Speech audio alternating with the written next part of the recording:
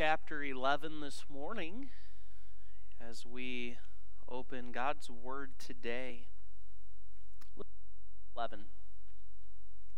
How important is the battery component of the vehicle you drive? Would you say it's pretty important? The reality is, whether you drive a traditional fuel vehicle, a hybrid vehicle, or an all-electric vehicle, the battery is important.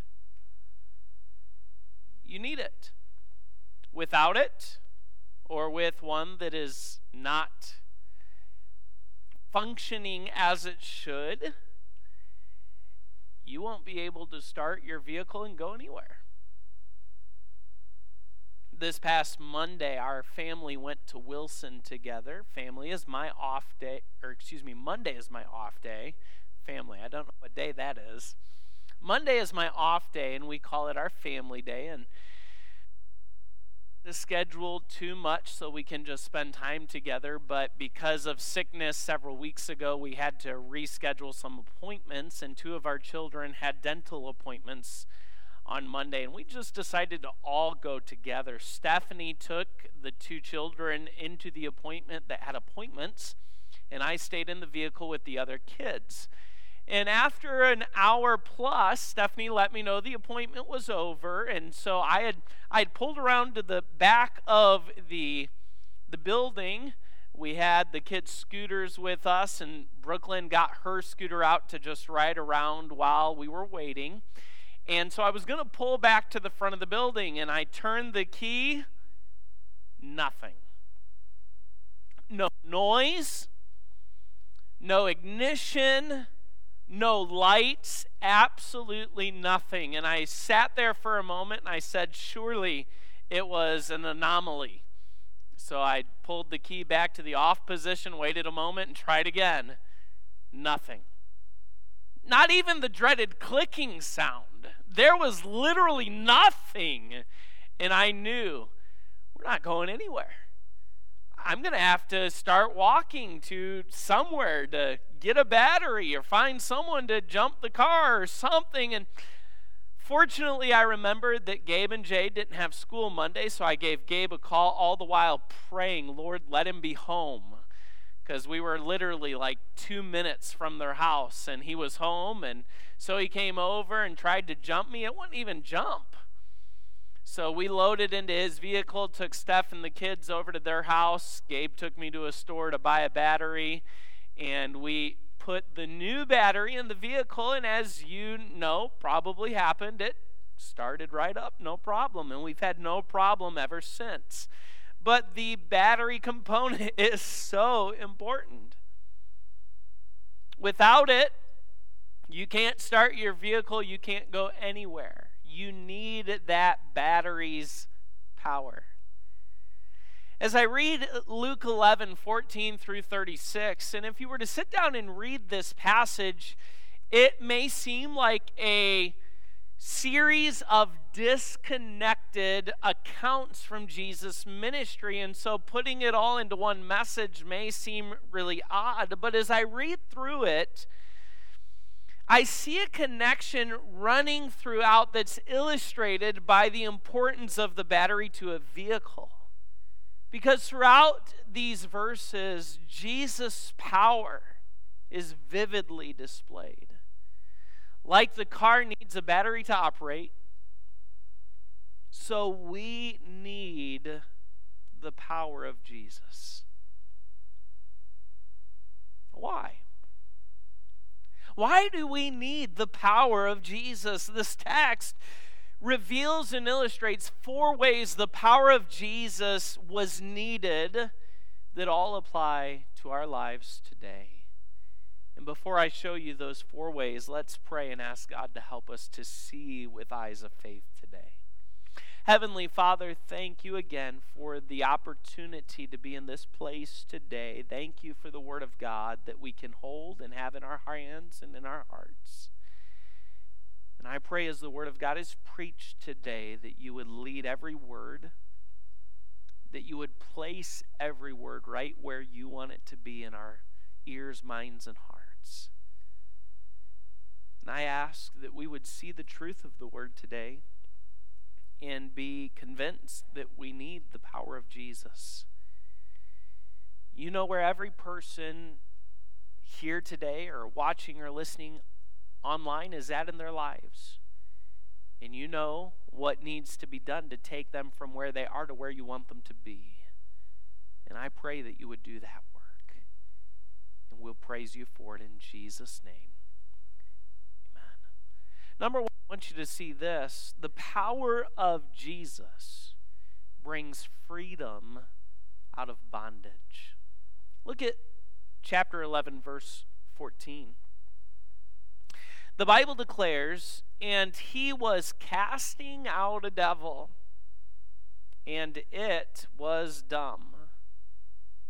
And it came to pass, when the devil was gone out, the dumb spake, and the people wondered. Now jump down to verse number 20. The Bible declares, but if I, with the finger of God, cast out devils, no doubt the kingdom of God is come to you or upon you.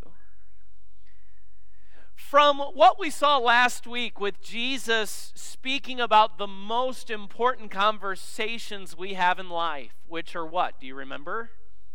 Prayer. Luke tells us an account of Jesus casting out a devil. And what we find in verse number 14 is an identification of the superiority of Jesus' power. We've seen Jesus cast out demons before. This is not the first time. We've even seen Jesus cast multiple demons out of the same person. So we've seen this demonstration of Jesus' power, but there is something unique about this occasion. As you look at it, can you pick out what may be unique to this particular occasion?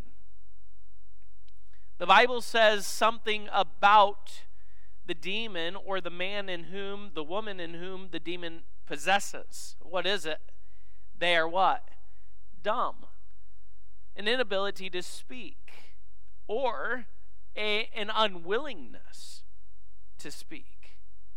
Why was this important? Why does Luke bring this up not once but twice in this brief verse?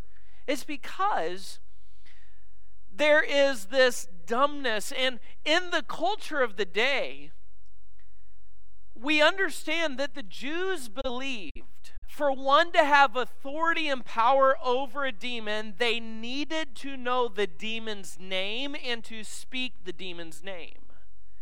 Do you remember when Jesus cast the demons, the madman of Gadara? Jesus even asked the demon, "What is your name?" And the demon answered, "Legion." And the demon also said of Jesus, "I know who you are. You're the Son of God." That was not a declaration of faith in the demon. That was the demon's attempt to exert power and authority over Jesus by knowing his identification. So when the Bible tells us that this demon is dumb, he's mute, it is either an inability to speak or an unwillingness to speak, but either way, the demon did not or could not speak his name to Jesus. And so when Jesus still cast the demon out of the man or the woman that was possessed of the demon, the people marveled, they wondered, they were amazed at the power of Jesus, because Jesus did not even need to know or speak the demon's name to have power over that demon. That is power. His power exceeded even their belief. And then in verse number 20, Jesus, in response to their criticism, the criticism of some there, said this, "But if I with the finger of God cast out devils." If Jesus in verse 14 displayed the superiority of his power, Here he displays the supply of his power. Let me ask you a question. How much power resides in your finger? Pick any of them. Your index finger, your ring finger, your pinky finger, even the longest and largest, the middle finger on your hand. How much power, strength really resides in your finger? And the answer to that would be not a whole lot, right? Yes, you can do some things with your finger, and certainly they are important to your body, but there's not a lot of strength. There's not a lot of power there. What does Jesus say? We look at his work of casting out a demon, and what do we say about it? It's miraculous. That is amazing. That is powerful. And what does Jesus say about it? This is just the finger of God. Do you know what that tells me? What we say is miraculous and wonderful and powerful and amazing, and it is simply a small sampling of the almighty power of God. Jesus didn't have to, if I can say it this way without being irreverent, Jesus didn't have to work super hard. Jesus didn't have to put all his strength, all his might, all his power into this work. He did it by the finger of God. It's a recognition of the supply of his power. We need to acknowledge something today. We need to acknowledge that Satan is more powerful than we are. Can you acknowledge that today? He is more powerful than you. He is more powerful than me. But at the same time, let's recognize and acknowledge that Jesus is more powerful than Satan. And it's not by a close margin. He is much more powerful than Satan. As a possessed man or woman, this individual experienced bondage to the control and desire of the demon that dwelt inside of him or her. When a demon possesses someone, that person becomes a slave to the demon, to the demon's will, to the demon's desire, to the demon's wishes and actions and behaviors. This individual was a slave, was in bondage to, was a captive to the demon that dwelt inside him or her. But when Jesus showed up and without saying the demon's name, cast the demon out, when Jesus showed up and by the finger of God commanded that demon and ruled over that demon, Jesus brought freedom to the captive. Do you know what that tells me? Whatever holds me captive today, and whatever holds you captive, by his power, Jesus can bring freedom. My friend, is there something that you're in bondage to today? Is there something that holds you captive, that has you bound, that has you enslaved? You feel as if you have no power over that person? You feel as if you have no power over that behavior? You feel as if you have no control over that addiction and there is nothing you can ever do to break the power of that thing in your life? Listen to me today. It is true that Satan is more powerful than you, but it is even more true that Jesus is more powerful than Satan, and Jesus can bring freedom out of bondage. His power is capable. Number two, I want you to see this in this text. The power of Jesus brings victory out of defeat. Look at verses 21 and 22. The Bible says, when a strong man armed keepeth his palace, his goods are in peace. But when a stronger than he shall come upon him and overcome him, he taketh from him all his armor wherein he trusted, and divideth his spoils. It's a simple thought here that Jesus is presenting. You have a strong man who is guarding his palace. He's guarding his his things. But a stronger man can what? Overcome him. The picture you see that was already put up, this is actually a relative of mine. His name is Jess Willard. I'm not sure exactly what the connection is to my family, but Jess Willard, who was born in the late 1800s and lived into the 1960s, was a professional boxer. He began his boxing career early in the 1900s and was actually really good at it in a way. He actually was known to have terrible technique. In fact, some described him as a big oaf as it comes to boxing. He wasn't real good as a skilled boxer. But what he had going for him is he was big and he was strong. In fact, he was billed as the Potawatomi giant. For a man who lived at that time, he was 6'7" and 240 pounds. He was a big, strong guy. But he was also known as being friendly and gentle. People said of him that he actually did not like boxing. He didn't like fighting. So as a boxer, he took this stance. He would go into the ring and wait on his opponent to attack first. And then in his thinking, he was just defending himself, and that gave him the inspiration to begin fighting back. But he was really strong. In fact, it was said of Jess that he could kill a man with a single punch. And in fact, in a boxing match in 1913, he did kill his opponent with a single punch. The 9th round, this boxer came at Jess and was throwing punches, and Jess leveled one punch square into the man's face, and the man fell down and never got up again. From 1915 to 1919, Jess was the boxing weight champion of the world. He was a strong man. He worked through and progressed in his boxing career and earned the heavyweight champion title of the world, for which he defended successfully for 4 years. But guess what happened? Someone stronger, faster, more skilled beat him and took his place. In Jesus' analogy, Satan is the strong man.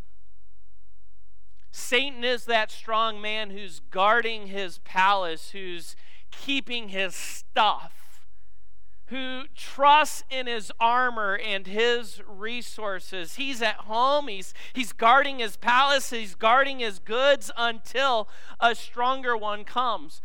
How does that fit with reality? The Bible reveals that Satan is the god of this world. He is the prince of the power of the air. He holds authority and power in the world. And when Jesus came into the world, the whole world was plunged in darkness, deception, and death. Even God's own people, the Jews, lived under the weight of Satan's rule and oppression. The Bible declares to us that at the time Jesus came, the whole world was plunged in darkness. The whole world was plunged in deception, and death was all that the world knew. But when Jesus, the stronger man, came and finished his work, Satan was defeated.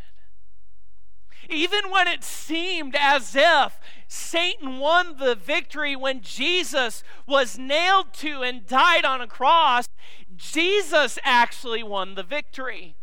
Listen to what Paul says in Colossians chapter 2.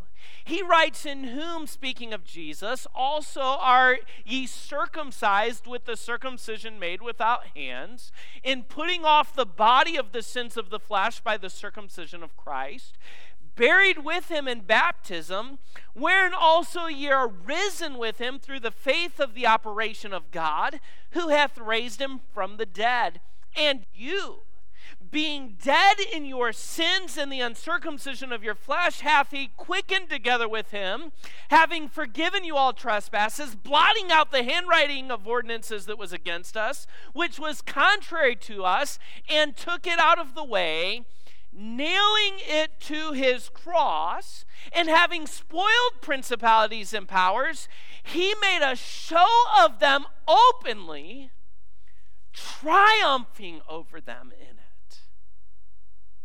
Did you hear what Paul said? Jesus went to the cross, and just as his body was nailed to that old rugged cross, so Jesus nailed your sins and the record of your sins and even the law that pointed out your guilt to his cross. And when he did, he won the victory over those powers and those principalities that stand against you and me. He won the victory. Jesus, by his power, brings victory out of defeat. So can I ask you today, do you feel defeated? Are you defeated? Maybe you're living in a constant state of defeat, feeling that you can't get the victory, you can't win, you can't be successful, you can't be the victor. Friend, can I remind you today that Jesus, by his power, brings victory out of defeat. He won the victory, and by his power, he's made you a victor in him. You can have the victory today. Number 3, notice this. The power of Jesus brings life out of death. Look at verses 29 and 30. Here, the Bible says, and when the people were gathered thick together, he began to say, this is an evil generation. They seek a sign, and there shall no sign be given it, but the sign of Jonas the prophet. For as Jonas was a sign unto the Ninevites, so also shall the Son of Man be to this generation. What is Jesus talking about here? Jonah, you remember his story, don't you? He was a prophet of God. And when God came to him and told him to go to Nineveh, what did he do? He ran the other way, didn't he? He jumped a ship and said, take me to Tarshish, the opposite direction from where God was sending him. But when that storm came up, Jonah knew that that storm was from God because of his disobedience. He told the other sailors, you don't believe in God, but I do. I'm a prophet of God. Cast me off the boat and the storm will cease. He was still unwilling to repent and go and do what God told him to do. But God wouldn't let him off that easy.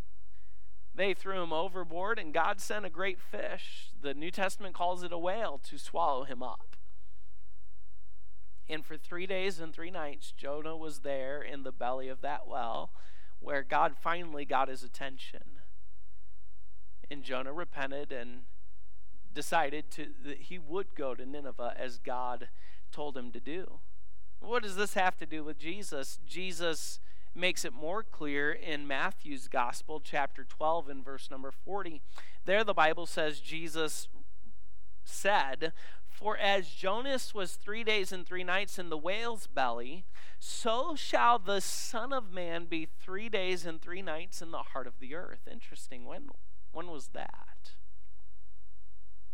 It was after his crucifixion, and he was buried.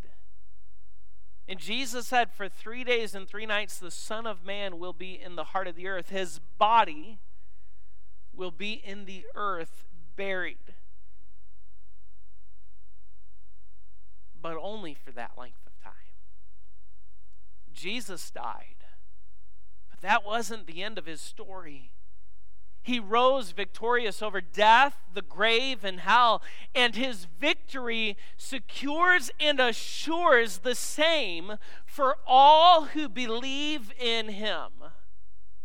The Bible teaches that we are born into the world dead, spiritually. Every man, every woman born into the world, every boy, every girl born into the world is born into the world dead spiritually. You may have spirituality, but without spiritual life. Apart from life in Christ, you are spiritually dead, and spiritual death concludes in eternal spiritual death, separated from God in a place called the lake of fire. Here's how Revelation records it. And I saw a great white throne, and him that sat on it, from whose face the earth and the heaven fled away, and there was found no place for them. And I saw the dead, small and great, stand before God, and the books were opened, and another book was opened, which is the book of life. And the dead were judged out of those things which were written in the books, according to their works. And the sea gave up the dead which were in it, and death and hell delivered up the dead which were in them. And they were judged, every man according to their works, and death and hell were cast into the lake of fire. This is the second death. And whosoever was not found written in the book of life was cast into the lake of fire. Did you notice how the Bible referred to those who were called to this judgment? They are the what? The dead. And it's easy for us to just say, well, that means people who lived and then died, and we would say they are dead. But that's not the idea. What the Bible is speaking of here is spiritual death. Those who, whether they are physically alive or not, without new life in Christ, they are spiritually dead. We read it in Colossians chapter 2. Paul said, apart from Christ, you're dead in your sins. Ephesians 2 says it too. You are dead in your sins apart from Jesus Christ. And if you go through physical life without dealing with that reality that you are dead spiritually, and then you die physically, that spiritual death will continue into eternity. And after that judgment, called the Great White Throne Judgment, where all the dead, spiritually dead, stand before God and are judged, you're cast into the lake of fire for all of eternity. Isn't it about time? You've heard the truth and the message of the love of Jesus. He died for you. Let that sink in. He died for you. Can you turn away from that? Can you treat that so casually? Someone loved you enough to die for you. And not because you were so wonderful to them. He died for you while you were still a sinner. He died for you while you were still sinning. He died for you when you were still running from him. He died for you when you had turned your back on and rejected him. He died for you. And because he died for you and then 3 days later rose to life again, you can have new life in him. Our Savior Jesus brings life out of death. You're born into this world spiritually dead, but we have a Savior who gave his life and then rose again, defeating death, the grave, and hell. And he offers you new life because he loves you so much. Don't turn away from him. Isn't it about time to receive him? Isn't it about time to accept the gift? He gives you new life. Number 4, we learn in this text that the power of Jesus brings light out of darkness. Look at verses 33 to 36. No man, when he hath lighted a candle, putteth it in a secret place, neither under a bushel, but on a candlestick, that they which come in may see the light. The light of the body is the eye. Therefore, when thine eye is single, the whole body is also full of light. But when thine eye is evil, thy body is also is full of darkness. Take heed, therefore, that the light which is in thee be not darkness. If thy whole body therefore be full of light, having no part dark, the whole shall be full of light, as when the bright shining of a candle doth give thee light. I don't know if this has ever happened with you who are parents, but my children often think that I can control laws or forces of nature that I have no control over whatsoever. It was several months back when we were still in the thick of winter and the, night was coming at, 4:30 in the afternoon. And it was getting dark, and I think we were spending time outside, and one of my children said something to the effect of, "Daddy, don't let the sun set yet." As if I had some control over it. I can't keep it light. This past Wednesday evening, it was raining a little when we were leaving church to go home, and we walked out the door over here, and one of my children said, "Daddy, make it stop raining." Okay, I'm glad you think Daddy can do anything and everything, but yeah, not going to happen. And I was, what do you expect me to do? Like, hold my hands up and say stop raining and it'll happen? Not going to happen. I know what the Bible says about faith as a grain of mustard seed, but I don't think that was the application. But our Savior brings light out of darkness. Paul tells us in Corinthians that God spoke light into the darkness at the beginning. What was there? We know Genesis 1:1 says, "In the beginning, God." But what was there before the beginning? God was there. But what else was there? Just a whole bunch of darkness. But then God created the heaven and the earth. And then God said, "Let there be light." And you better believe when God says, "Let there be light," there's light. A whole lot of light. Paul wrote, that same God who spoke light into the darkness at the beginning is the same one who shines the light of the gospel of Jesus into our lives. Jesus brings light to darkness.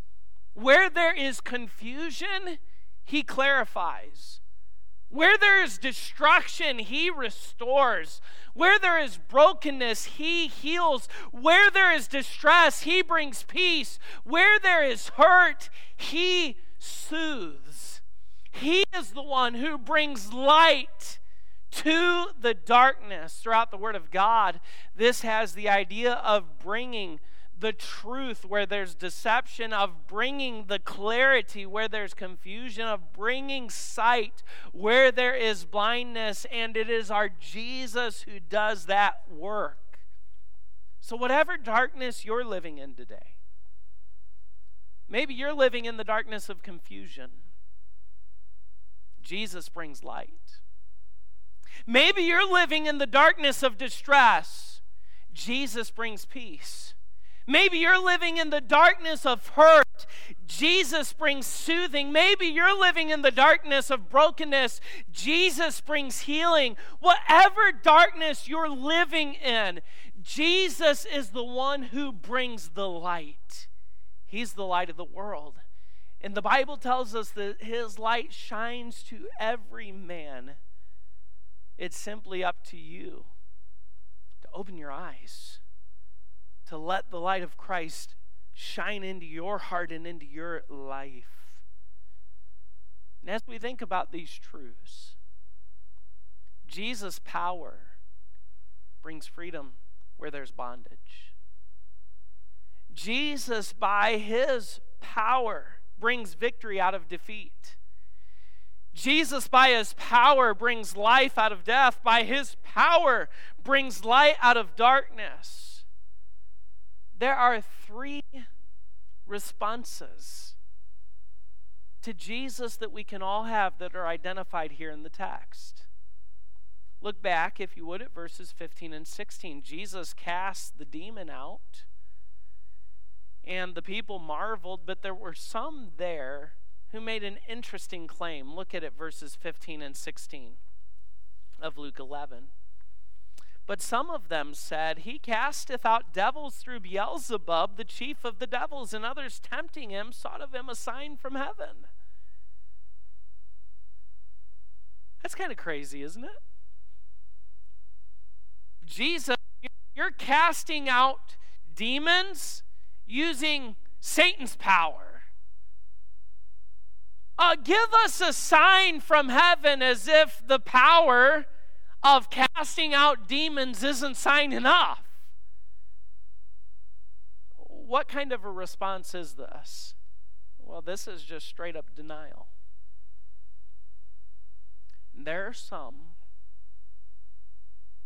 perhaps here, or listening or watching online, you hear the claims of Jesus. You've heard the gospel of Jesus. You've heard the message of the love of Jesus, and your response is simple denial. I don't believe it. I won't believe it. You can't convince me of that. You can't convince me there's a God, and if there is, that he's a God who loves me so much that he sent his son to die for me. He rose again. That's crazy talk. I can't believe that. Denial. Then there's acceptance. In verses 27 and 28, a woman speaks up as Jesus is working and talking and teaching, and she says, "Blessed is the womb that bare thee. Blessed is your mother." And what does Jesus respond? Verse 28. "Yea, rather, blessed are they that," what?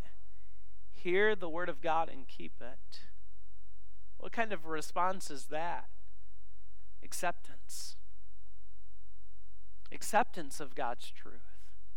Acceptance of God's word. If God said it, I believe it. If God leads, I'll follow. If God commands, I'll obey. Acceptance. But then there's a third response that's demonstrated in the text, and I would submit this is where most find themselves. And it's the response that I would call neutrality. They're sitting on the fence. They're not choosing in their minds one way or another.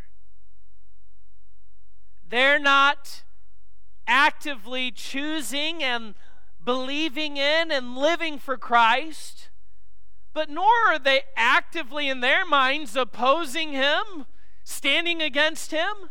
Their attitude is, if you want to believe that and follow him, go right ahead. That's fine with me. If not, that's fine with me too.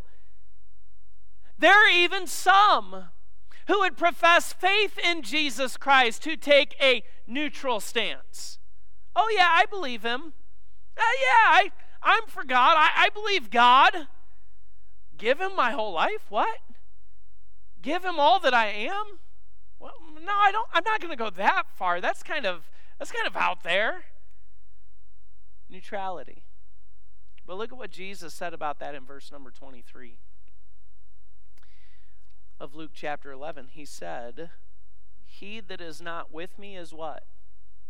"Against me. And he that gathereth not with me" what? "Scattereth." You know what Jesus said? There's no such thing as neutrality. But yet this is where most find themselves. I'm not actively choosing Christ, but I'm not actively fighting against him either. I believe in Christ, but surrender my whole life to him? Make my whole life about him? I don't know about that. Fence sitters. Towing the line. They're walking the line. They're not on this side. They're not on that side. They're trying to straddle that middle area. And Jesus says there's no such thing. You're either for me, actively with me, or you're against me. You're actively working for me, or you're working against me. There's no middle ground. And yet, I wonder how often I try to live in a middle ground.